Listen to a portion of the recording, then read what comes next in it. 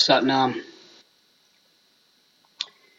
Wanted to do this episode for quite some time. I'm Andy Rasmussen. This is Zion Consciousness and Covenant podcast, and really been pondering about these things for a long time, years in most cases.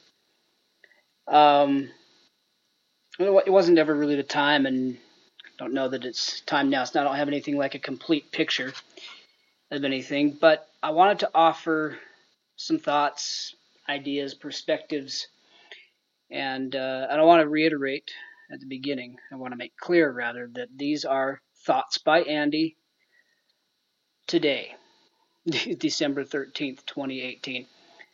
I'm not making any doctrinal assertions or claims, nor am I laying claim to any of these ideas for time and all eternity. They have changed over time. I anticipate they will continue to do so. But I wanted to share some and maybe be of utility to some folks out there at this point. So, this comes after almost about a year and a half now, a little more of dedicated sadhana, including a few months ago finishing 120 days of meditating specifically on the Divine Feminine and the Adi Shakti mantra.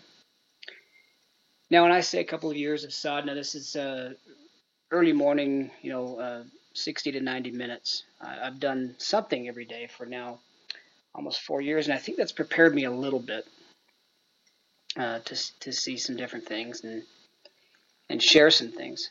In any case, this meditation with the Adi Shakti mantra,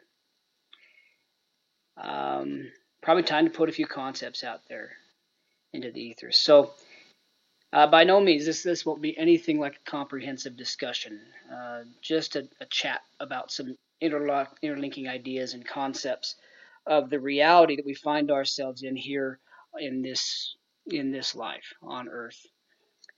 Perhaps a glimpse of beyond, but we're just really going to hit the heads of a few things. I have several months ago, about 8 or 9 months ago, I wrote out some lengthy notes, and I've got some additional thoughts and quotes since then. So I'm going to just try to pull them all together. I don't know that it'll be a super coherent narrative.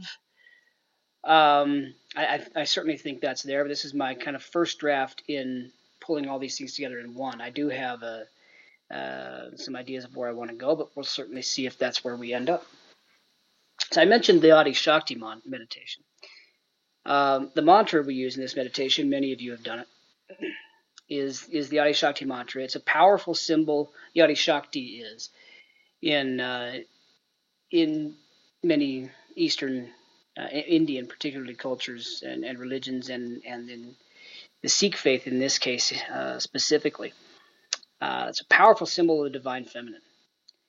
Now, there are corresponding ideas in the ancient Hebrew religion, which we'll get to in a little bit, particularly before the Deuteronomist reforms of King Josiah, just about the time of Jeremiah, the prophet Lehi, before as he left Jerusalem, just before the first diaspora, the Babylonian exile. So we'll talk about some of those in a little bit, but we also see some of this echoed in the Book of Mormon, in the religious symbology of Lehi and Nephi, particularly as contrasted with Laman and Lemuel's understanding of rabbinical Judaism. Now, I'm not going to get into that at all. There's a lot of this stuff, a lot of these things I'm talking about today are not my own ideas. Some are interpolations of things, other people's research and ideas. But this one particularly comes from some work done and published through the Mormon Interpreter Foundation, and I don't recall who the author is at this point, but maybe I can get it, let you know at the end of the podcast. In any case, there is a and that discusses some of the cultural and contextual aspects of Lehi and Nephi and Laman and Lemuel. But I'm sure some of you are familiar with the work of Daniel Peterson, in this case based off the work of Margaret Barker, who's an actual Methodist preacher and researcher in the UK. Done a lot of work on this. We'll get to her a little bit more later. But Daniel Peterson's a number of years ago published a couple of papers on the idea of the divine feminine in the Book of Mormon, particularly as the tree of life and the love of God in Nephi's vision. These are associated directly with the Holy Mother Mary and the divine feminine. You'll recall, I'm not going to read it verbatim here, but you'll recall the, well, you know what? Let's just read it. Lehi had his vision. He came and told in the tree of life. He came and told his sons about it, and his daughters, his children, his family about it, and they all, while they were kind of arguing with each other, trying to figure out what it meant, Nephi decided to go ask and to see the same thing. And he had the same vision opened to him with the Spirit as a guide for interpretation. And starting in verse 9, he says, And it came to pass that after I had seen the tree, I said unto the Spirit, I behold, thou hast shown unto me the tree, which is precious above all. And he said unto me, What desirest thou? And I said unto him, To know the interpretation thereof. And it came to pass that he said unto me, Look. And I looked as if to look upon him, and I saw him not, for he had gone from before my presence. And it came to pass that I looked and beheld the great city of Jerusalem, and also other cities. And I beheld the city of Nazareth, and in the city of Nazareth I beheld a virgin. She was exceedingly fair and white. And it came to pass that I saw the heavens open, and an angel came down and stood before me, and he said unto me, Nephi, what beholdest thou? And I said unto him, A virgin, most beautiful and fair above all other virgins. And he said unto me, Knowest thou the condescension of God? And I said unto him, I know that he loveth his children, nevertheless I do not know the meaning of all things. And he said to me, Behold, the virgin whom thou seest is the mother of the Son of God, after the manner of the flesh. Interesting, he asked to know the interpretation of the tree, and the first thing that he was shown was the Holy Virgin Mother of the Word of God embodied. We're going to bring all this together in a little bit later, but I wanted to point that out. And there's ample evidence now that Nephi and Lehi specifically came from an older wisdom tradition, a temple-based tradition in which the Holy Mother was prominent. And he would have understood the symbolism of the tree as that which is most desirous above all, being equated with the Holy Mother and the condescension of God. Okay. Also, interestingly, in the context of the dream, the rod of iron, symbolizing the Word of God, could easily be conceptualized as the masculine. Perhaps even some scholars have said perhaps even conceptualized in Lehi's world as a rod, as a staff, like a shepherd's staff, instead of a handrail like we all usually think of it. Either way, it doesn't really matter. But that Word of God, which delivers you to the tree and that which is most precious above all, the divine feminine. We'll get to more of that. Like I said, for more on those particular interpretations and a much more involved discussion, I recommend Nephi and his Asherah by Dan Peterson. Anyway, Adi Shakti means literally the primal first power. Okay. Feminine in its aspect, it divines the future, both known and unknown, and is the embodiment of creativity, balance, and completion. As a symbol, its impact transcends the rational mind. That's from 3HO's explanation of the Adi Shakti mantra. The primal first power is what Adi Shakti means. That which gives birth, right? The creative power which is first in this physical plane. Okay. As a symbol, its impact transcends the rational mind. Well, interesting, which rational mind is often seen throughout spiritual and philosophical traditions in history as masculine in energy. The rationality is often seen as masculine. Now, I want to make a distinction at the beginning here. Male is not necessarily equivalent to masculine, and female is not necessarily equivalent to feminine. All of creation, including every human being, has both masculine and feminine energy and traits. One is generally dominant. But they're not, and obviously masculine generally dominant in male and vice versa for females. But because something is masculine does not necessarily mean it's male within this discussion. We're talking about archetypal symbols and energy.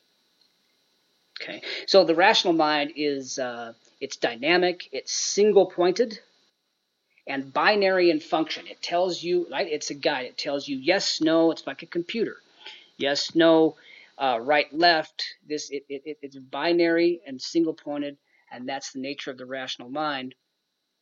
Particularly when used appropriately as the servant of the heart, in conjunction to guide a human being forward. When it's corrupted, then it becomes much like the Mephistophelian, thank you, character that is satanic in nature. The rational mind that sets itself up as king and worships its own creations.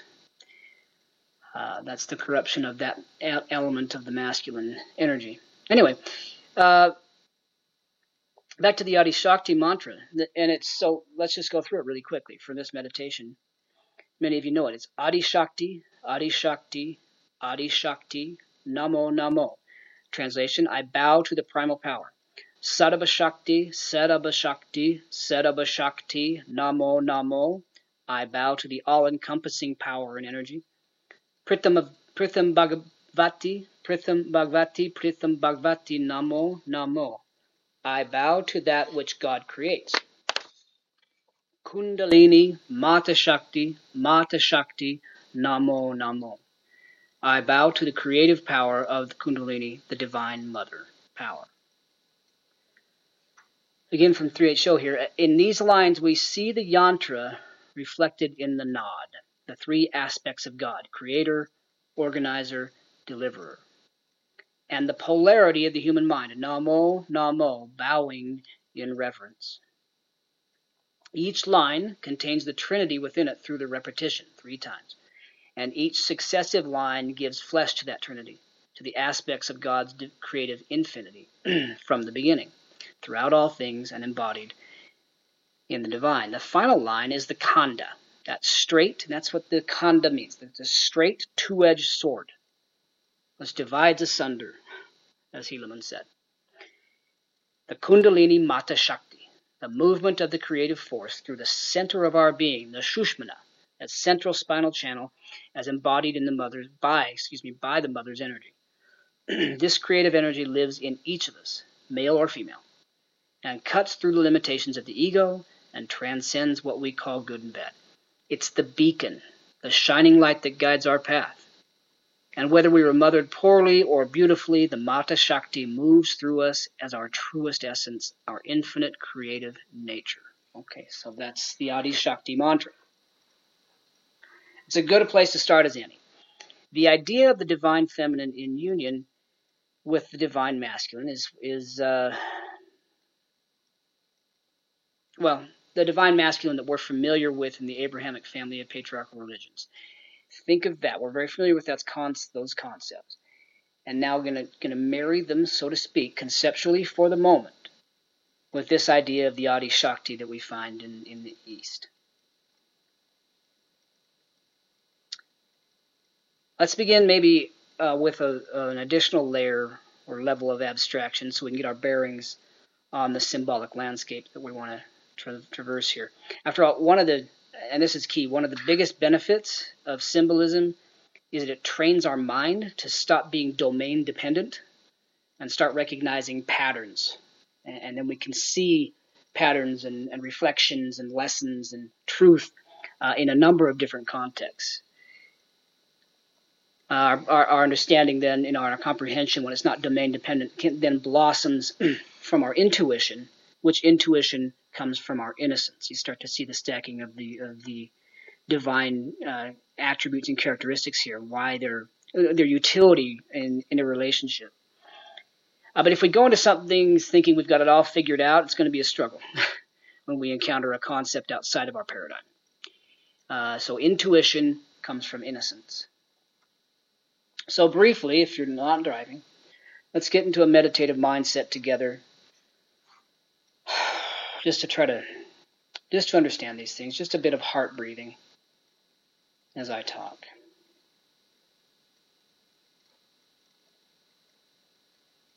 Okay, to set the stage, I'm going to draw heavily on ideas from a number of places. Initially from the works of Carl Jung, Joseph Campbell, and Jordan Peterson most recently, particularly as framed in his book Maps of Meaning. The subtitle of that book gets at what we're after, the architecture of belief. We want to understand the substructure that our behavior and belief are built on subconsciously. So to get our bearings here, we need to have a basic concept, just basically of the archetypal or mythological landscape that we all inhabit in this earthly life, whether we're aware of it consciously or not, and usually we're not. This landscape is reflected in almost every good story we tell ourselves, from the biblical and scriptural canon to our own fictionalized stories like the Iliad, Shakespeare, even Harry Potter, of course, Star Wars, and a lot of modern movies that have really locked on to Joseph Campbell's way of telling a story. So it probably goes without saying, but when I say mythological, I'm referencing the irreducible archetypal nature of the stories, not commenting on their historicity or veracity. Most of you know by now that I take very seriously the literality of the scriptural stories.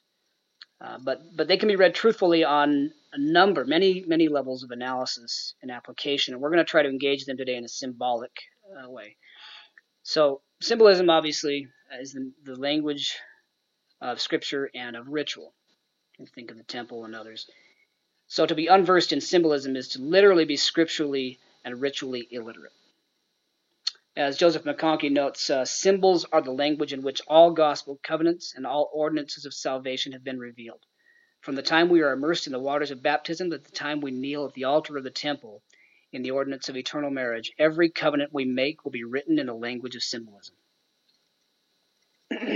So fundamentally, the archetypal landscape for the human experience begins with the individual and the world that individual must traverse in a good life, right, or a meaningful life. Within each individual, we find every polarity known in the fallen world. I mentioned that before. Most basic of the archetypes, of course, is the hero and the adversary. They're both opposing elements, with the archetypal sun, S-O-N, or the manifested will of an individual, or will manifested in this life. And that's nested in the creative reality of the Father, that all-encompassing creative reality of the ultimate. And that, in turn, is nested in the vessel, and this is some parallels here with yogic cosmology as well, but in the vessel of the mother, which holds all things in creation. So in many stories, the hero and the adversary, like that's right, one of the most base archetypes, represented as rival brothers. The archetypes there, of course, are Christ and Satan. You get the most familiar, or maybe the earliest representation on a physical level is Cain and Abel. But it's these two potentialities within oneself, within each individual, that must be contended with in this life. It's like Carl Jung said, right?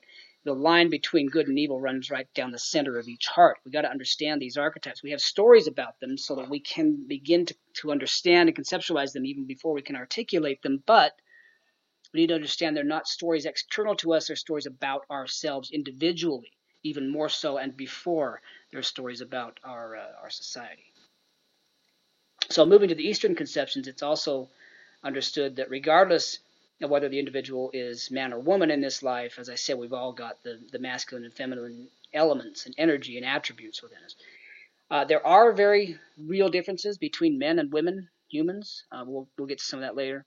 But we all have these archetypal constituent elements of humanity within our own souls and bodies.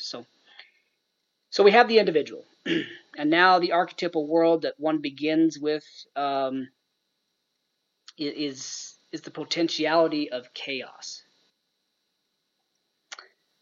Okay, we're going to do order and chaos a little bit from a Jordan Peterson theme here, and then we're going to jump off that into some other things. But the chaos contains everything that ever could be. Think about that. Think about the egg, the human egg. It contains all possibilities for the vast cosmic play of creation of that individual, and of course then all of the cosmos contains the same. This is the field of the unmanifested and the divine. It's what's referenced in the word Om. This is Yogananda in Autobiography of a Yogi. Om is feminine in nature, and similar to what has been termed the Holy Spirit in ancient Hebrew scripture. In fact, we'll get to Margaret Barker a little bit more in a minute, but her research makes the claims over and over again that the Hebrew word used for Holy Spirit and throughout the Old Testament is feminine. The pronoun is feminine, particularly in, well, we'll get to a couple of those cases in a minute. And you had Yogananda equated Om with the Christian idea of the Holy Spirit. It is that unmanifested. In fact, it's why in Kundalini Yoga, Om is the manifested version of Om.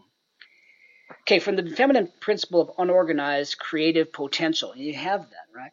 That idea. The logos, or the word of God, vibrates within that field, that Om field, and calls forth order and organizes a world of form. Think about this Aslan in Chronicles of Narnia. When he's creating the world, it's formless, it's dark. There's infinite potential there in that chaos. And I want to make sure when I say order and chaos and speaking about chaos, it's not a negative connotation. It is one of the two constituent elements of reality. It's the yin and the yang, right? I believe it's the yang in any case. It's the feminine aspect of the potential, the unmanifested of the individual and the world. And Aslan walks through it singing. And it's that vibratory force of the logos, the word of God that John speaks of, that calls forth and organizes form. And this process, we get it in the temple and in Genesis or in Narnia, as the creation of the world. But it's not a one-time event, of course. It's constantly happening, flowing and changing as things come in and out of form. And God and his children use the logos principle to call new things into being and allow old ones to pass away on a continuous basis. So this is the flow of life in creation on a physical plane. We're always taking part in it, whether we're conscious of it or not, and that's why it's the instruction that we receive in the temple. So we're aware of that. Everything coming from the deep water, right? That's even the evolutionary story. Life begins in the deep and in the water, which always represents chaos and is feminine.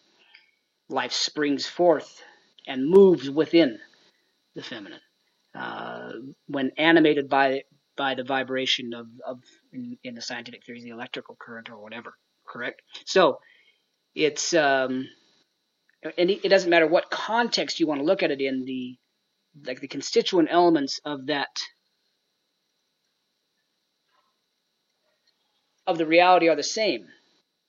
Masculine moving within, or in creating form from the great field of possibilities. So we have this constant interplay. You think of the yin and the yang going round and around. Constant interplay between the feminine potential of divine creativity, literally all that is, all truth, and the activation and organizing principle, that single-pointed energy of the Word of God or the Logos, true speech and vibration.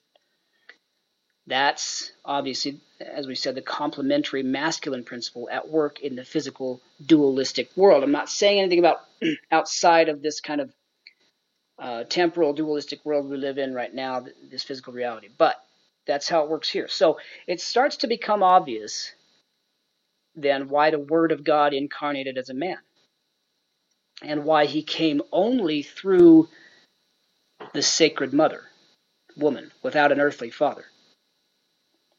You have the two great archetypes there, the male and female, the order and chaos, the two great elements of all reality, those irreducible constituent elements. And then a third, there's a child born in the union, right? Creates the Trinity. And that's, of course, the story of the Savior himself. This is Jordan Peterson's fond of pointing out, and I agree with him. It's my favorite piece of art in all the world. Michelangelo's Pietà, the one that sits in St. Peter's Basilica. He did a couple of them that he named Pietà. But this is the one in marble. Jesus having just been crucified, laying across the lap of Mary. An unbelievable artistic representation of the archetypal reality of humankind. It's just perfect. It is the father, mother, masculine, feminine child. Masculine, feminine producing life and light. Okay, so that... Anyway. Another thing to be aware of here, and I'm not sure how much we'll talk about this, but I love the three, and of course there are three, right? The three archetypal women of history, as far as the biblical history and Judeo-Christian tradition. And that's Eve, Mary, the Virgin Mother, and Mary Magdalene in the garden, in the garden of the resurrection. Now, and I think it's a good idea, we could meditate for years profitably on the symbology and implications of those three women. And how they embody the three roles of the divine feminine in this earth, and the absolute crucial, critical nature, and again, embodying moving life through this temporal experience, and guarding it at every step, and providing the power by which it moves. We'll get to more of that, but consider those three: Eve, Mary, Mother of Christ, and Mary Magdalene as the witness to the resurrection. The first witness to the resurrection. I mentioned Om as feminine in nature, as the field of the unmanifested. This, again, this is why we use Om. ONG in Kundalini Yoga is the manifested version of the divine in physical form on the earth. So it contains, literally, now think about it this way, the fertilization of the feminine, Om, by the masculine logos. Again, that's probably worth pondering on for a little while.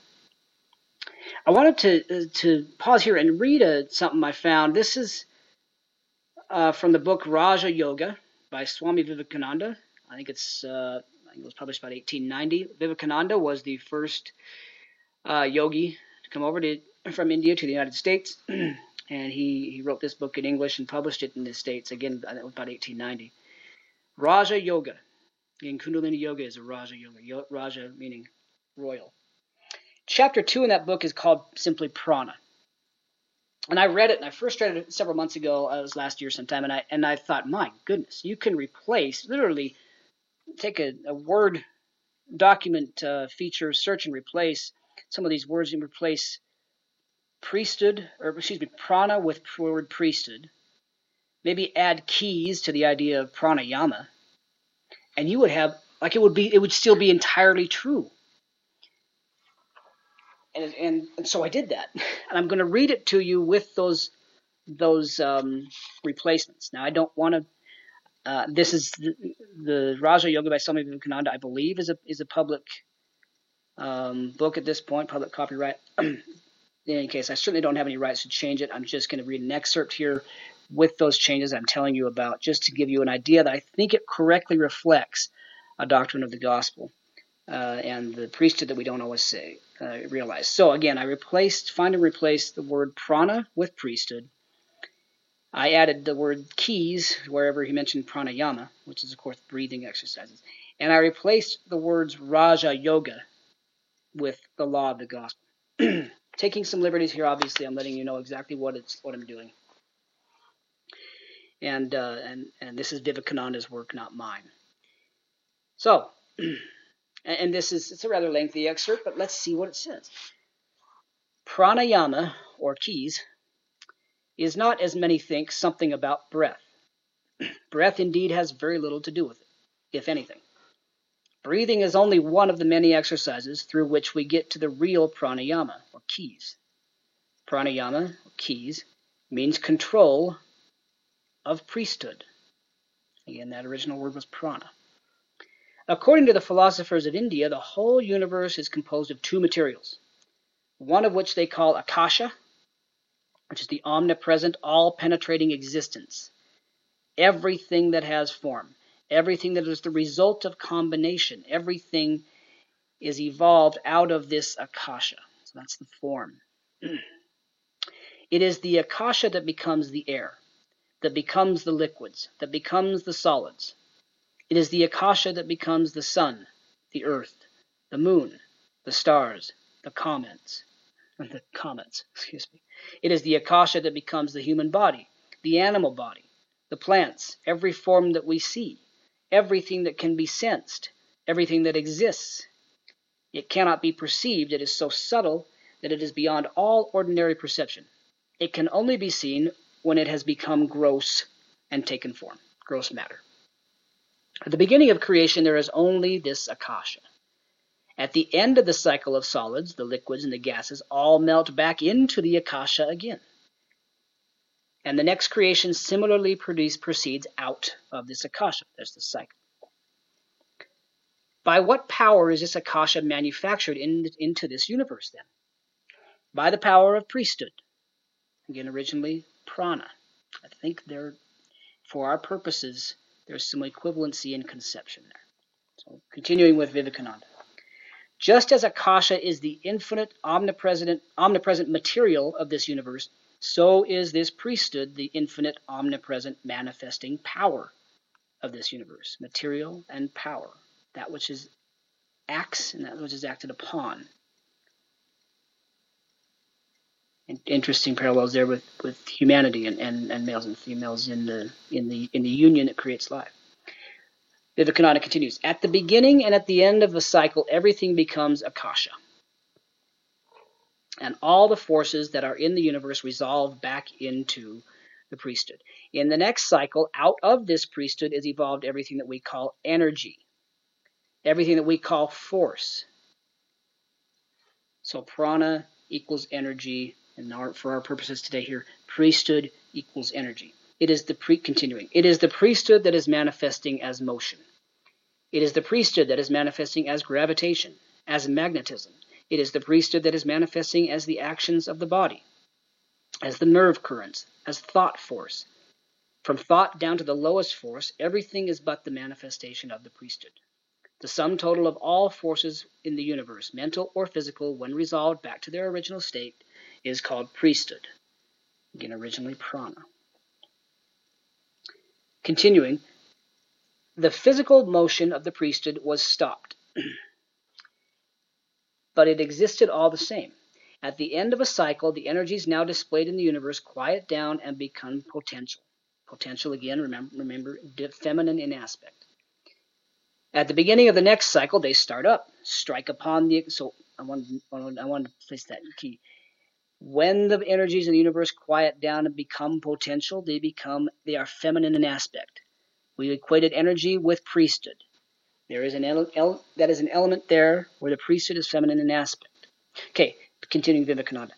At the beginning of the next cycle, they start up, strike upon the akasha, and out of the akasha evolve these various forms. And as the akasha changes, this priesthood changes also into all the manifestations of energy.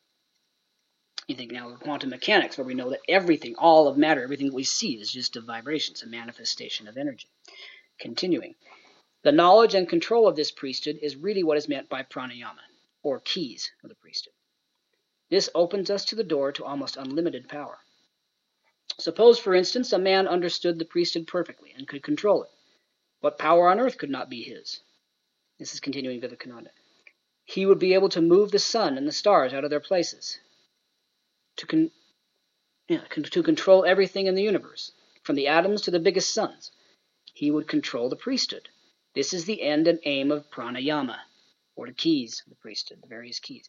When the yogi becomes perfect, there will be nothing in nature not under his control. All right, that ends that excerpt from Raja Yoga by Swami Vivekananda with my substitutions. Interesting that, well, I think that speaks for itself, and again, we could talk for quite a while on the implications there, and you can find this book in its entirety online. You can just read the PDFs there, but I wanted to get cite something else. This is an excerpt from Awake as in Ancient Days by Felice, Namjotikar. She says, in the temples of the Lord, and think, when I say temples, think of the edifices, both ancient and modern, also your bodies. In the temples of the Lord, sacred ordinances are performed. In the guide to the scriptures, ordinance is defined as, quote, sacred rites and ceremonies. Ordinances consist of acts that have spiritual meanings. Acts that have spiritual meanings. Acts, actions, which is, again, masculine in nature. That's why it's a priesthood ordinance. Felice continues, I am not the first to suggest that there are also ordinances of a kind that occur in the temple of our bodies. As I explained earlier, the term ordinance has a meaning roughly similar to the word sacrament in other Christian denominations. Elder Jeffrey R. Holland suggests that human intimacy is such a sacrament. As he explains, quote, for our purposes here today, a sacrament could be any one of a number of gestures or acts or ordinances that unite us with God and his limitless powers. Think about that. And she was thinking about it in terms of yogic kriyas, etc. Anyway, she continues, Elder Holland adds that all special moments of union with God are sacramental moments, and that we should seek them out as often as possible and appropriate. In doing so, we can gain access to God's power. That's the quote from Elder Holland. Okay, so we're going to start pulling some of this stuff together. I anticipate this will probably take a couple of episodes. And I hope you'll find it worthwhile. I'm finding it worthwhile just to get the thoughts out and somewhat organized. So now to complete the archetypal landscape of our world, you have man, or mankind, men and women, as children of God, using the logos, that word, to establish habitable order out of the chaos of nature. This is back to Peterson, right? Humans can do this according to the power of true speech and action, or they can establish civilization by force, that habitable order. When you establish it by force, you take no thought for the intelligence or the agency of the rest of creation in which you're operating. This duality of the nature of the masculine organizing principle is laid out very clearly in Moses 5 and 6 in the Pearl of Great Price, where it talks about the difference between how the descendants of Cain established civilization versus how the descendants of Seth established civilization. One was by the word, in cooperation with creation, and the other was by force, and that became the civilization we recognize today. But both were doing the same thing, creating a place to live, a habitable order out of the chaos chaos, both positive and negative aspects there of creation. Now, I do want to mention, and we'll develop it in just a minute in a much more evolved way, but just like everything else in this dualistic world, both masculine and feminine have two aspects. They each have a positive and a negative, or a organizing and disorganizing side, or in Jungian terms, they each have a shadow side. So we'll get to more of that in just a minute. Anyway, so I think where we're at now, we've come to kind of the fundamental archetypal structure of this world. Nature, with all her beneficence and life-giving and sustaining characteristics, is feminine in nature. You recall when Enoch is looking upon the world in the Pearl of Great Price, he notes that Mother Earth cries out under the sins of men, and it's a feminine pronoun there. There are good reasons, obviously, that we call her Mother Nature. And it's similar for the sea, incidentally. Obviously, the pronoun sailors use for the sea has always been feminine. Again, that's the boundless potential. The sea holds all life and necessities for life within her, right? Supporting the very existence of life on this planet. And it holds a massive and beneficent space. It holds the space for mankind to exist on this sphere. That's the sea.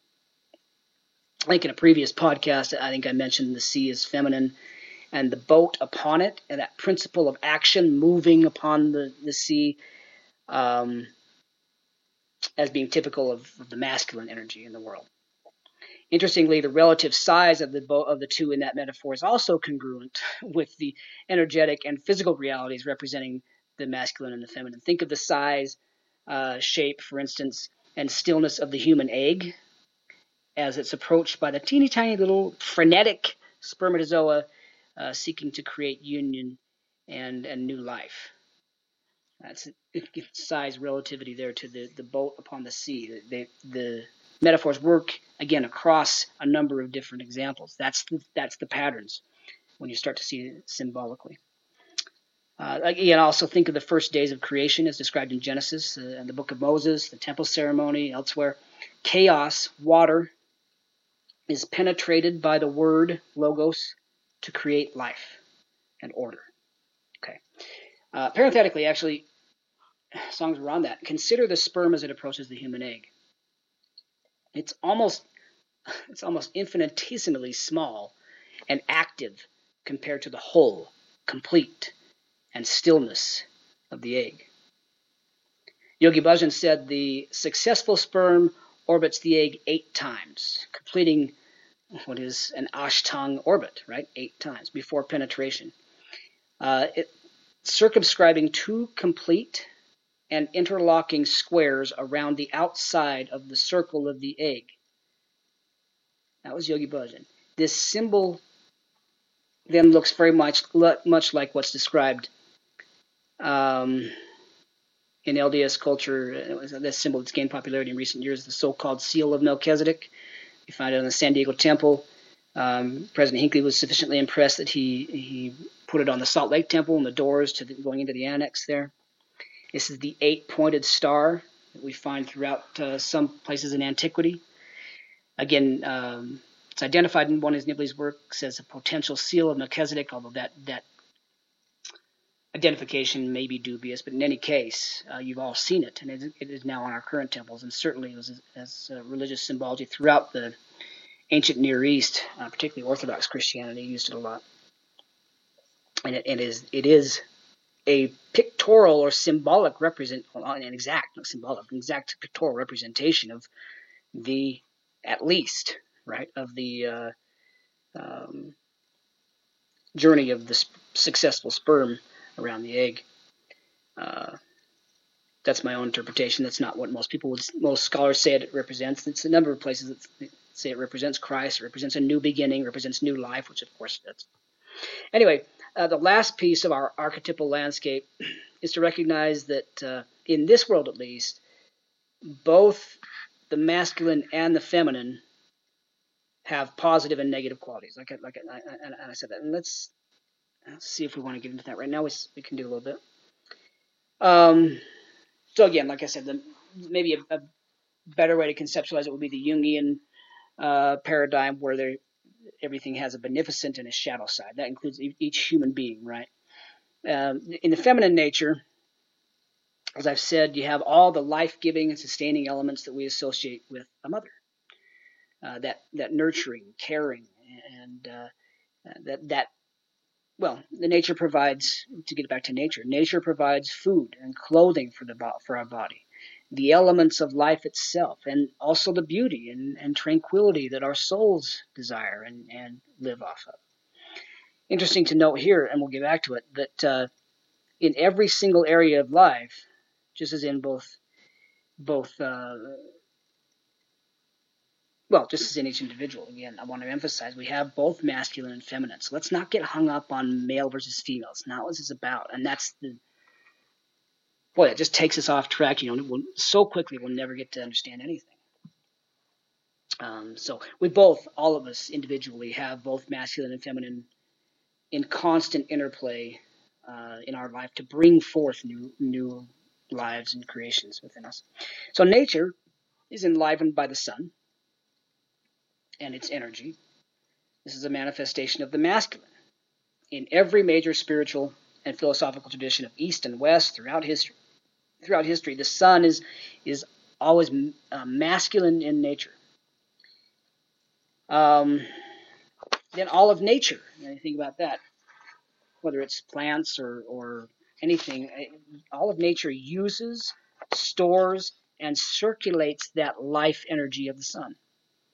The same process happens in our bodies and in relation to the natural world around us. The world is unimaginably complex. And so when we try to tease out some of these constituent elements, talking on an archetypal level, talk symbols, like the masculine and feminine, we're necessarily going to have to oversimplify at some points, and just to be able to have the conversation. So let's not lose ourselves in the simplicity, though. There's a lot going on here, a lot of interplay.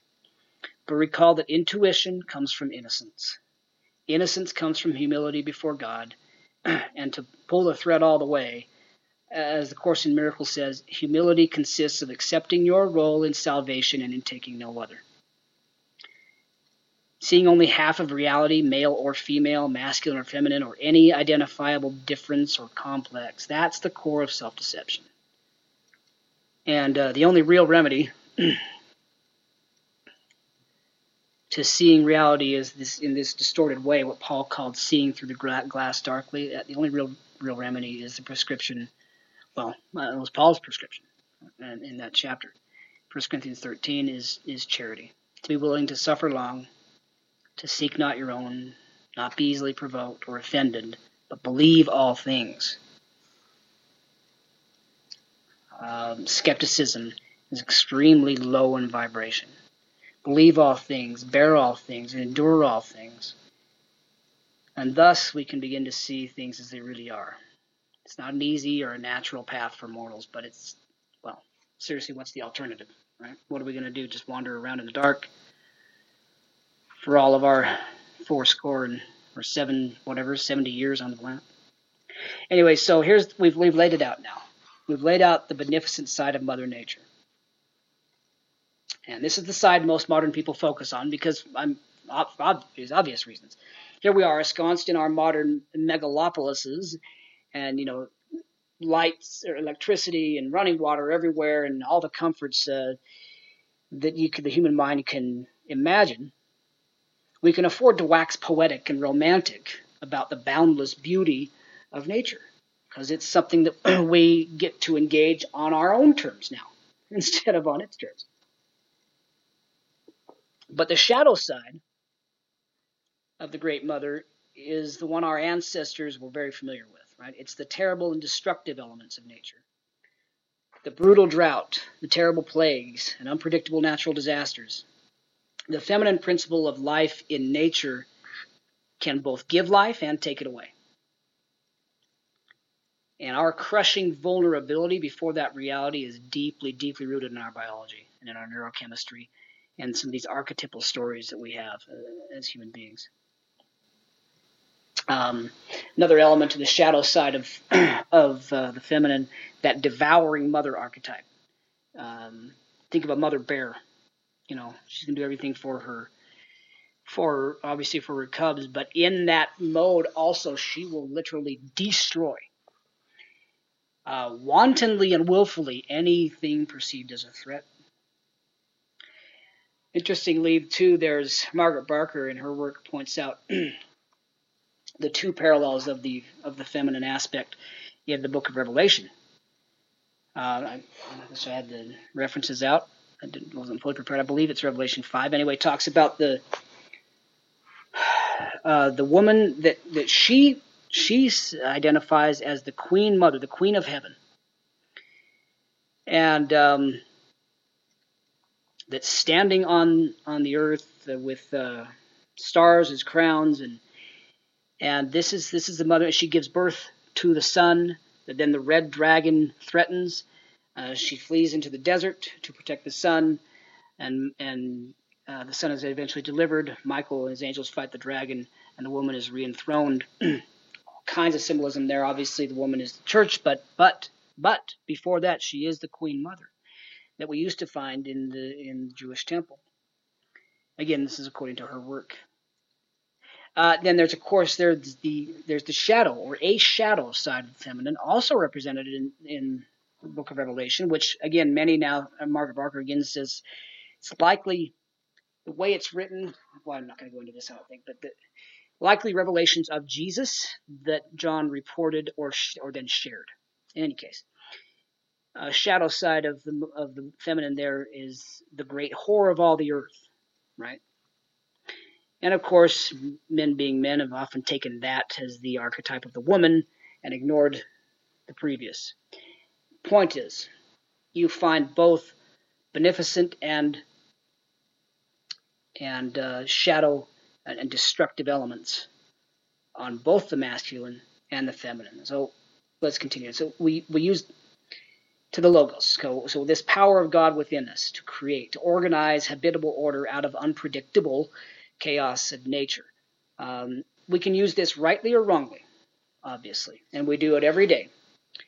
We can use by force, as mentioned earlier, or consciously.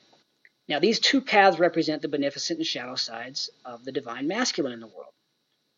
In this current concept, we're talking about human civilization, and that's an idea that Peterson's put forth and taken out of some of the works of Nietzsche and Jung specifically. But that civilization is masculine in nature as it represents a building of creation, organizing is a better word, organizing of order out of nature. So I'm hoping you're following me here. There's a lot here, and there's a lot to get to. Coming up, we're going to talk more specifically about priesthood and its application for males and females specifically, not just masculine and feminine elements. But we've got to get this foundation right until we can have our bearings.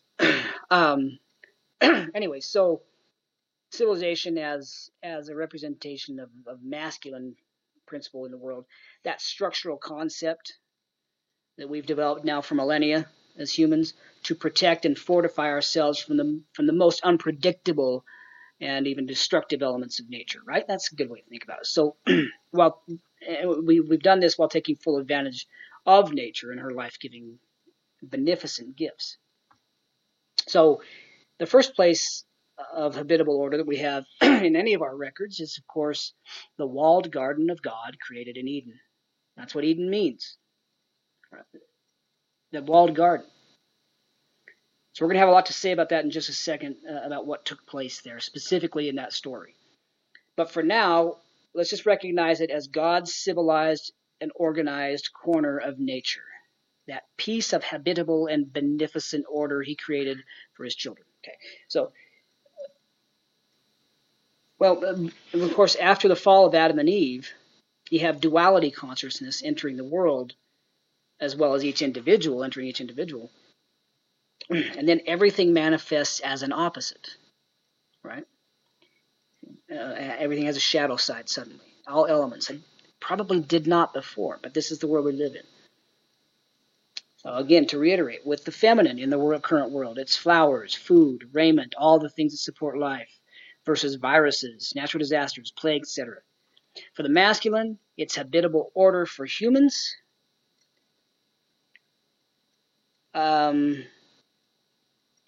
That's the masculine principle in this world. And the dueling archetypes of that are the benevolent and righteous king or the terrible tyrant. These are the two forms organized civilization can take. We can think about them as power versus force. Like I said, it's laid out in Moses 5 and 6, and also in the work of David Hawkins, by the book of that title, Power versus Force. You can also see these archetypes played out over and over again in the stories of God's covenant nations in the Old Testament and the Book of Mormon. The righteous king, the king as servant of the people, right? Think King Benjamin. And the terrible tyrant, think King Noah. Those stories are juxtaposed right next to each other in that book for good reasons. You can think also of the book of Isaiah. How many times the Lord himself and the prophets implored us to study Isaiah. The greatest of all, the Lord told the Nephites. And that's the theme. One of the archetypal themes played out over and over again and really highlighted in Isaiah is this idea of society, civilization as embodied or ruled by the righteous king, Christ, and or the tyrant, the totalitarian tyrant. So obviously, I think it's obvious by now, male and female, or masculine and feminine, and male and female as we get into the human, are archetypes representing different aspects of divine reality. Two halves of the same whole, constituent elements of the same unity, the same thing. Always in revolving, interdependent relationship in time and space. And the archetypal shadows that we mentioned are usually what we don't want to acknowledge. But what is ignored will always pop up in the most unexpected places. It will always, always come up, like the snake in the Garden of Eden. So again, to use a Jungian construct, if you don't integrate these shadows, you don't have to overcome them. They're not there to be conquered. They're there to be acknowledged and integrated. But the unintegrated shadows of these most powerful and fundamental archetypes, male and female, especially now, today, in this age of transition, these unintegrated shadows are what are manifesting in our public, cultural, and political discourse in the West today. Essentially, you have a maternal and feminine energy manifesting within the constructs. Well, let's do this. Well, let me just finish that thought. I think you have a maternal and a feminine energy manifesting generally in the United States, particularly in the Western world more broadly, on the political left, and an unconscious rigidity of order manifesting on the political right. I'm not going to get into politics at all, but I wanted to. That's the general dynamic we see. And again, that's low resolution. You don't want to drill down too much on that because we're people, and you can find contrary examples everywhere. But on an archetypal level, I think that's what you have. And like I say, there's more we could say to delineate that exactly what we're talking about, but it's probably outside the scope of this podcast. I do want to say, though, there's a lot of misunderstanding beginning to form out there in that as we move from a Piscean age, which is decidedly masculine in energy, right? It was knowledge-based. It was all about action and movement and dominion. A lot of the shadow masculine sides, that tyrannical powers were manifested and developed in this, both beneficent sides as well too of civilization were developed within this Piscean age. Moving into the Aquarian age, which is experiential, it's very open, and I think very feminine in aspect as well. And so you have a lot of people saying, well, the age of the feminine is dawning, and the Divine Mother is returning, and be reinthroned, and absolutely. But what we get often is a dynamic where people are talking about the beneficent side of the feminine, the divine feminine. They're seeing that, and they're saying, and they're making a leap and saying, well, we're replacing the masculine with the feminine, or the feminine has come to correct the toxic masculine.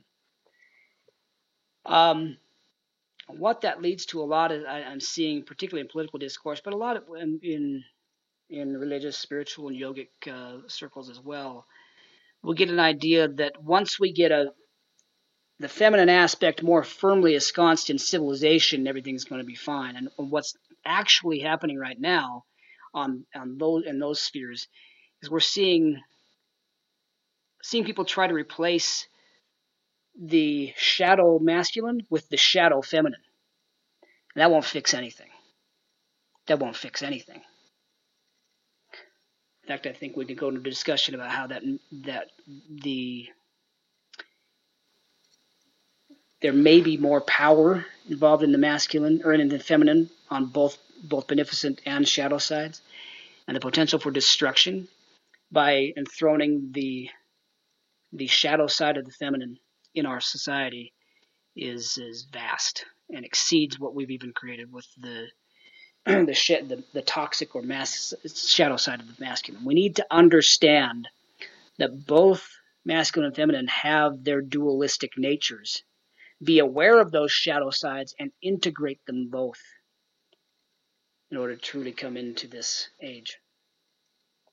It was probably not very clear there. I wasn't really planning on getting into that specifically, but I think it needed to be mentioned, and so maybe there's somebody for whom that was useful.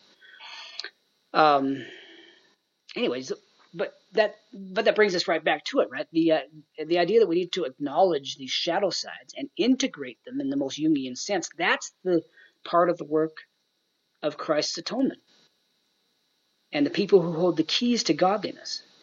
That's what we're here to demonstrate how to do. Of course, how to learn how to do it first. If we allow ourselves to get caught up in the sideshow of dueling shadows, we're going to miss the whole thing. We're going to miss the whole show, our purpose, and our mission. And that everything has a shadow side. You think about compassion as essentially feminine in nature, and the New Age is now all about compassion. Yogi Bhajan, one of the sutras. If you see without compassion, you will misunderstand the time, or something like that, right? Well, compassion has a shadow side as well. You think again about the devouring mother. Deeply, ultimately compassionate for her own. Absolutely terrible and destructive towards anything outside of her own, her children, anything that might be a threat. So we need to be a little more nuanced, a little more sophisticated in the way that we approach and peel back our archetypes. A little bit more humble, a little bit more innocent to receive that intuition. So almost to the end of this episode now, and then I'll preview the next one. But I wanted to do, and this is just going to be kind of shotgun, throw out a number of things, different ideas that we probably won't develop, but that are out there, and you can think about them or seek them out as you will. We mentioned chaos as water penetrated by the word, the logos, to create life and order. Think about that in terms of the human zygote and the fertilization that occurs there. Think about, again, we mentioned in the feminine as represented in both beneficent and shadow sides in the book of Revelation, but also throughout the scriptures, right? The church is represented as feminine. The bride to Christ's bridegroom, Christ as bridegroom, right?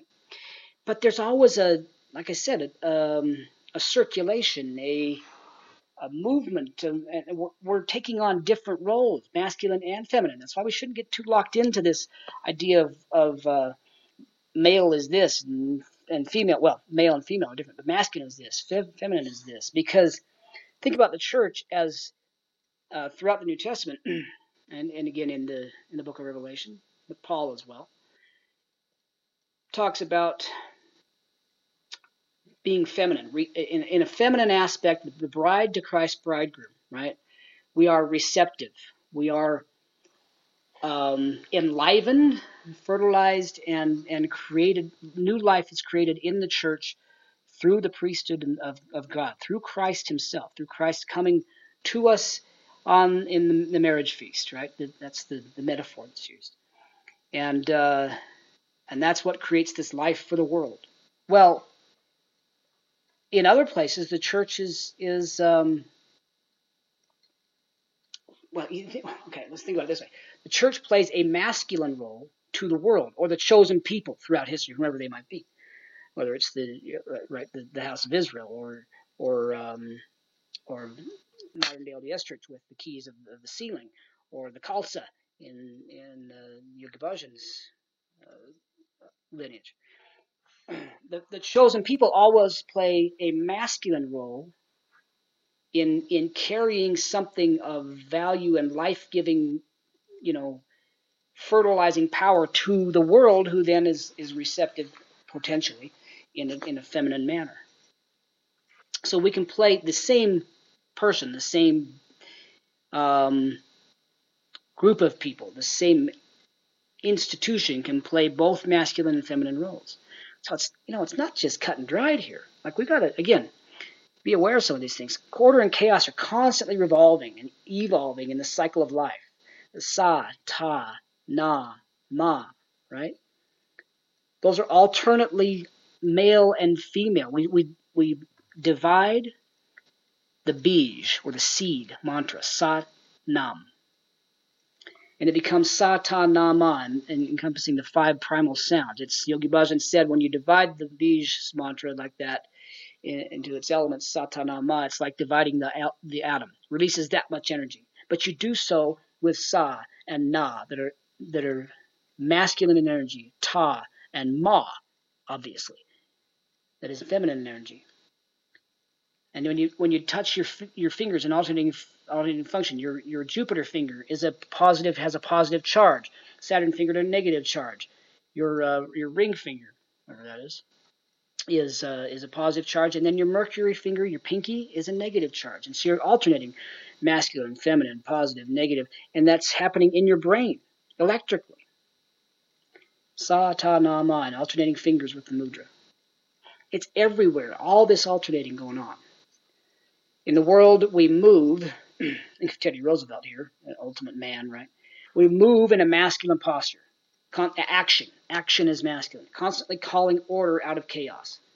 Working to establish order in our little corner of the world, right? In our lives, in our homes, whatever. Acting as and by the word of God, as creator and redeemer, generating and organizing in our own lives. All is masculine. But in relation to the embodiment of the word in this world, Christ himself, Jesus himself, we move in a feminine energy. Again, the bride to his bridegroom, ready to receive his creative force, inspiration, his redemptive power that he provides. You see how it kind of, I hope that's some utilities to folks. It's a constant interplay to create life. I wanted to mention a couple of things from Margaret Barker. I mentioned her. She's, again, a Methodist minister and biblical researcher extraordinaire, for several decades now in the United Kingdom. She's been over here a number of times. Obviously, she's become a favorite of some LDS scholars because she talks so much about the divine feminine and the Holy Mother, or the Heavenly Mother. She's been up to Logan a couple of times. I just saw her recently, about a month ago, in a small group setting. She was reading some of her most recent research, and she talked about, and again, she's not LDS, has no plans to become LDS, but she knows, after a number of years of interacting with LDS scholars, she's familiar with the ideas in the canon a little bit. But she talked about, she's giving some of her most recent research on on the time of Isaiah,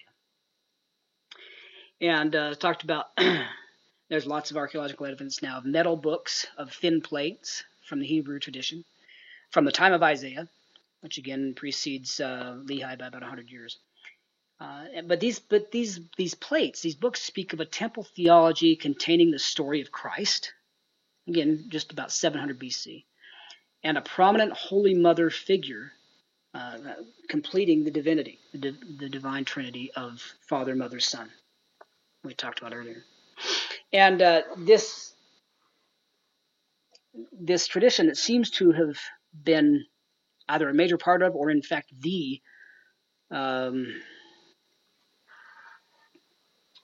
Hebrew religion prior to the Deuteronomist and reforms, and the reforms of King Josiah there in around 600 to 700 BC.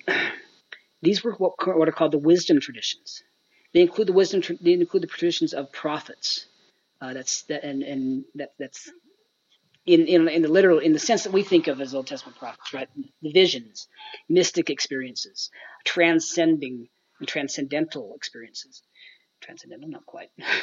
Transcending experiences. And that was, as far as she's concerned, that was the religion of the original temple cult, as she calls it, temple religion of the Hebrews. And of course, wisdom was always feminine and connected with the Queen of Heaven. That when you hear wisdom and you see it in Proverbs, for instance, and throughout the Old Testament, It's always feminine, which we know, but she's making direct connections with an idea of the Queen of Heaven that was found, again, prominently in that temple. And interestingly, she mentioned this before. She's mentioned when I was at this event I was at in Logan. She's mentioned it before, but in Malachi, all throughout the Spirit mentioned in Malachi, and the Son of Righteousness mentioned in Malachi is female in the original Hebrew. She rises with healing in her wings. Mother of Heaven is always winged and related to potential or chaos. Many traditions and Jewish stories tell of groups of mystic priests who were disciples of Isaiah that fled during Josiah's reign. Again, the same time as Jeremiah and Lehi there, when Lehi fled. Including Micah was one of those. One of those is, they were called Rechabites. Jewish mystics that fled what was becoming a new religion that had reformed the temple to remove a lot of these, all of the feminine elements and a lot of the mystical elements. And then you start to understand, wow, now that might be what we're seeing playing out in the family of Lehi. Lehi and Nephi are constantly having these visions. Laman and Lemuel saying, God doesn't talk to us like that, and you need to die because you're a visionary man. Because that's not the law. You see, Laman and Lemuel they weren't anti-religion. They weren't atheists by any stretch. They were rabbinists. They were of the rabbinical tradition. And they thought the rest, that old mystical wisdom tradition that included the feminine, the tree of life, and the visions and all those things, and that spirit that was feminine, giving you the visions, they thought that was all heretical. That was corrupt in paganism. And Nephi and Lehi were following that tradition from Isaiah and Jeremiah down at that same time. Fascinating hypothesis there. Obviously, we can't prove it, but there's a lot of archaeological evidence that Margaret Barker now is putting forth saying that may have been the case, and it may be interesting to see that's what we see playing out in the first chapters there of the first Nephi. But she also mentioned this great lady of the temple, the Queen Mother, Queen of Heaven. Her symbols were in everything, and this is what she took us through when she was in Logan, and it's everywhere. It's crazy. She has, it's unbelievable the amount of work she's doing. But the symbols were the triangle and the bee, the honeybee. Triangle is obvious, right? The honeybee maybe not so obvious. But the idea was, and Nibley did some work on this decades ago. She was not pulling the same threads that Margaret Barker is pulling with regards to Isaiah in that time. But anciently, the honeybee, particularly in Egypt and some in Mesopotamia as well, some of these very earliest civilizations we have records of, the honeybee was revered as divine and representative of the divine feminine, of the Queen of Heaven. Obviously, the bee is matriarchal in society, it's matriarchal in nature. They all serve the mother and the queen, but that's only part of it. There's also an element that again, this is from Nibley, but the bee is what reconstitutes life and carries life after the collapse of life. After the flood, for instance, you need bees to repollinate. After any such natural disaster, bees carry and recreate life. Okay, so now that starts to make a little more sense why our stories of the Jaredites in the Book of Ether, why they were so insistent on mentioning the bees, right? Here they are crossing a continent and then crossing an ocean, and it's quite an epic story, very, very mythical and archetypal in every way, right? It's the call to adventure, and there they go out there, and their civilization's destroyed, and what a story. And by the way, we brought our bees. Like, what? Who gives a damn, right? We assume you brought a lot of things. Why are you mentioning the bees? And, of course, the old Mormon cultural idea was, to represent industry. Well, okay, but is industry really an archetypal level value? You need to work hard. Well, obviously, I guess that's what God mentioned to first thing he mentioned to Adam after the fall. But is that really what the bee represents? Probably not. Probably was this idea of the divine feminine embodying the queen of heaven, and the idea that we're starting a new society. Right? They're going back out into the chaos of the unknown and taking with them the feminine, the masculine elements to organize it, and within that is a feminine power to reconstitute life and civilization and society. And then that makes a lot more sense why Latter-day Saints, then consciously or not, it really doesn't matter, have taken it as a symbol, particularly in a lot of our temples. If society ever collapses, it is the keys of the sealing power that will reconstitute the ability to live and commune with God and bind things together. And now we have those temples all across the world. And so the beehives are distributed. I could say more about that, and that's my own extrapolation off those lines of research, but interestingly enough, I wanted to bring it up because, again, the bee is over and over and over again throughout all ancient societies, including and especially the Hebrews at the time of Isaiah, in their temple theology, as laid out by Margaret Barker. The bee is a symbol of the Mother in Heaven, the Queen of Heaven, also known as wisdom. She said has been part of the original temple cult as the Virgin Mother of the Messiah.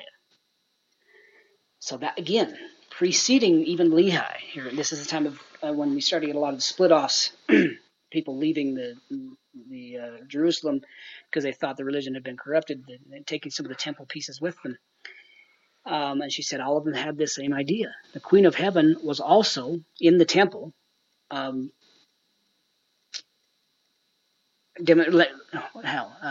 represented, I guess, as the Virgin Mother of the Messiah. Now, she also interestingly said, this is Margaret Barker again, she said, virgin can be translated as the hidden lady. So not necessarily just, hasn't had intercourse, but the hidden lady, or the lady who incarnates, gives flesh to the Word of God. And, interesting, encompassed in that concept of virginity is the one who is silent. Not as we take it in, as we butcher the words of Paul when he commands women to be silent. That's not what he's saying. I think he's probably referencing this idea. The virgin who is silent, or, as Margaret Barker says, silent means the one who does not reveal all that she knows. That's a whole different take on it, isn't it? Finally, the lady, this Queen of Heaven, this Virgin Mother, in the Old Temple cult, always in the Hebrew temple, prior to the Deuteronomist reforms, always set the seal upon the head of the Messiah. She was the anointed one. She was the anointer, and anointed him with wisdom and exalts him. And this corresponds, she said, this is Margaret Barker again, this corresponds to the seal of the living God given upon the foreheads of all the saved in the book of Revelation. So the prophets received the gifts of the Spirit from the queen bee. This is again Margaret Barker. She said the queen bee, it's always represented as honey and milk. And that gets right back to Isaiah and what Jacob quoted, the parts of Jacob and Nephi quoted in the Book of Mormon, called salvation is represented as honey and milk bought without price. Honey and milk. Honey, and this is Margaret Barker again, and this just blew me away when she said this in this meeting in Logan just a few weeks ago. Honey as the product of the bee, which is the divine feminine, and that which gives sweetness and nourishment, right? And milk, that which nourishes the infant and gives it life, obviously, from the mother and no place else. That honey and milk bought without price mentioned in Isaiah is referencing the gifts of the Mother of Heaven. Interestingly, she also said almond rods represent the true priesthood. Throughout this ancient temple imagery. I'm not going to peel that one back. Almond rods. But she also said the name of the Lord in the forehead is part of the restoration of the priesthood. And the Holy Mother, the Spirit, in this case, and throughout these temple texts and many of our current Old Testament texts, the Holy Mother is the Spirit who anoints. She's the one who anoints. It's very important, she said, in the book of Isaiah and the book of Revelation and throughout early Christianity, particularly those who went to the desert. So, interesting there, and I thought I'd throw those out. We're not going to develop them or talk about implications more than that, but I thought they'd be interesting for you to noodle on for a bit. Let me just give one quote from Margaret Barker here, talking about how the Great Mother was a prominent figure in First Temple Judaism. But she was systematically obscure in the texts during the reforms of King Mosiah. This is quoting Margaret directly. She said, she, this Great Mother, was written out of the text after the Cultural Revolution of 623 BC. Recall, when did Lehi leave Jerusalem? About that time. Says she was written out of the text after this revolution, when the heirs of the revolutionaries repointed the Hebrew text. Similarly, archaeologists used to throw away the many female figurines found in Jerusalem and Judah because they thought they did not represent anything in the religion of the Old Testament. So too Bible translators. Here she says, this is what I mentioned. The Hebrew of Malachi 4:2 says, the Son of Righteousness shall rise with healing in her wings. Son in Hebrew could either be masculine or feminine, and here it's unmistakably feminine. But I haven't found any English translation which gives this. We read about Elijah and the day of the Lord, but we're never told about the third part of the prophecy, which is that the lady returns. That's Margaret Barker. This is from somebody I respect online. I haven't ever met him. His name is Morgan Aldous, and he's one of the administrators on a Facebook group I'm part of called Latter-day Lobsters and Sordid Saints, talking about the work of Jordan Peterson. Anyway, he's got some interesting ideas sometimes. And he posted this, and I want to attribute him, even though I haven't met him. But he said the Son of Righteousness was depicted as a winged... Well, let me go back a little bit here. He said, Peterson had said in a few of his lectures that the golden snitch in Harry Potter resembles an old alchemical symbol, the winged chaos. And I've heard him mention that, Peterson that is, and he's saying it's amazing how J.K. Rowling came up with this at her kitchen table, right? In any case, the winged chaos. In alchemy, this is the prima materia, the original stuff, or matter unorganized. As chaos, this symbol would therefore be a manifestation of the Great Mother. And then consider that quote we just read from Margaret Barker. He continues, the Son of Righteousness was depicted as a winged solar disk and was an emblem of the kings of Judah. Now, this is well established in Margaret's research as well. He said, our Heavenly Mother is the winged, well, he goes on a little bit and mentions this winged solar disk picture. He posted a picture of the seal of King Hezekiah, which also featured the Heavenly Mother's winged sun, along with the Ankh, that Egyptian symbol for life. It's associated with Isis. That's also the winged chaos. And potentially an umbilical cord amulet, according to Nibley, representing health to the navel. Concept with obvious feminine connection, and we can really talk about that at some other point in time, about how connection at the navel point is how all humans connect, and that is deeply feminine. And in our current society, we're all are mind dominated, head brain dominated. That tends to it doesn't understand that connection at the navel point, and so it just localizes it and thinks it's a sexual connection, and that's a root of a lot of dysfunction in our society. But that's entirely different topic, and I probably just was confusing and throwing it out like that. In any case, Mr. Aldous continues, our Heavenly Mother is the winged chaos, the source of matter unorganized, and therefore of all creation. Again, this is something totally outside the yogic tradition that I was talking about earlier. He continues, the feminine corresponds to the unknown, mysteries of nature, etc. The ancients believed that the goddess embodied these traits, and so she was veiled.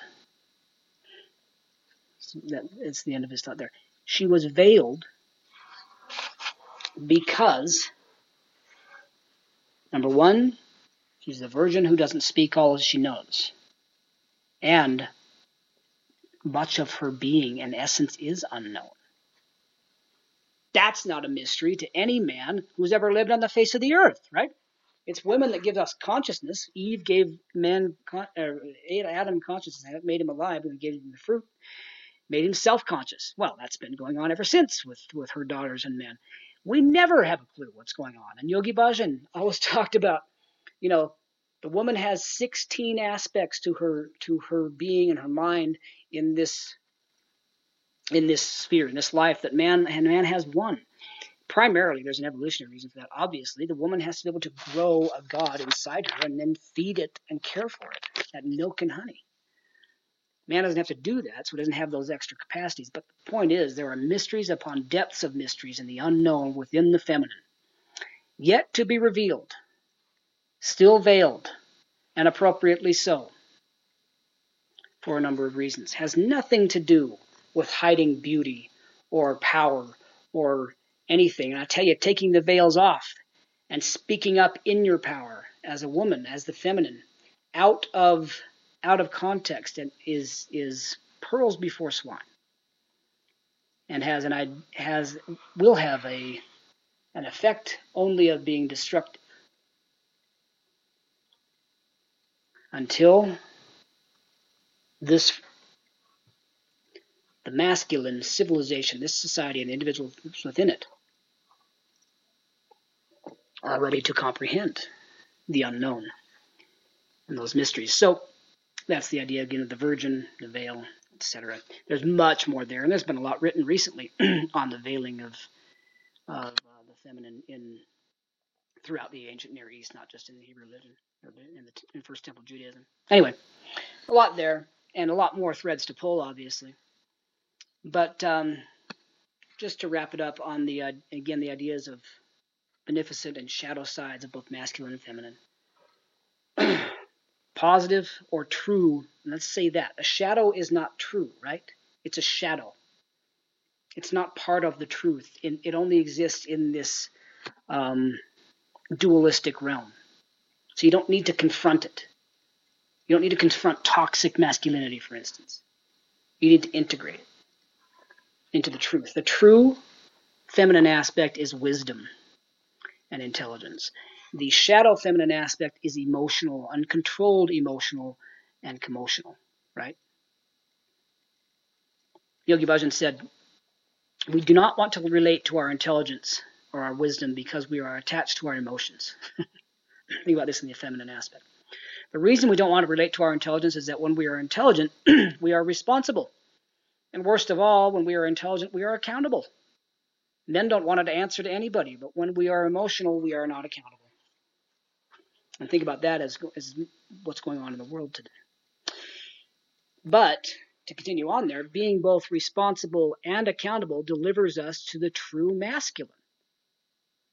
Steady, intelligent, rational, conscious awareness and provision for life, that sun energy providing for the life that grows up out of Mother Earth. That's the positive, the true masculine aspect. All right? So this allows the man to fulfill that single greatest and most basic function of a man, the Yogi Bhajan identified in his courses to men, and that is a man's job is to win the trust and deliver on that trust. Shiftless, clever, manipulative force or power, that's the shadow masculine. Both true aspects together, when combined, they hold the space for creation, experience, and redemption of life. Sa, ta, na, ma. All humans, all of us, have all four aspects of these. Positive and negative, of masculine and feminine. We all manifest all of them at different times. One is usually dominant. We need to integrate the shadows. Finally, prosperity is feminine. That tree of life, most desirable of all things, that completes everything. It takes nourishment from the breast of Mother Earth. What's that poem by Joyce? Is it Joyce Kilmer? Trees. Fools can make a Poems are made by fools like me, but only God can make a tree. It talks about the tree nursing at the breast of Mother Earth. That's the tree of life, taking nourishment from earth and light from the sun, and needing both in order to bear the fruit that is most desirous above all else. That's prosperity. So you root into the mother to live and prosper in this life.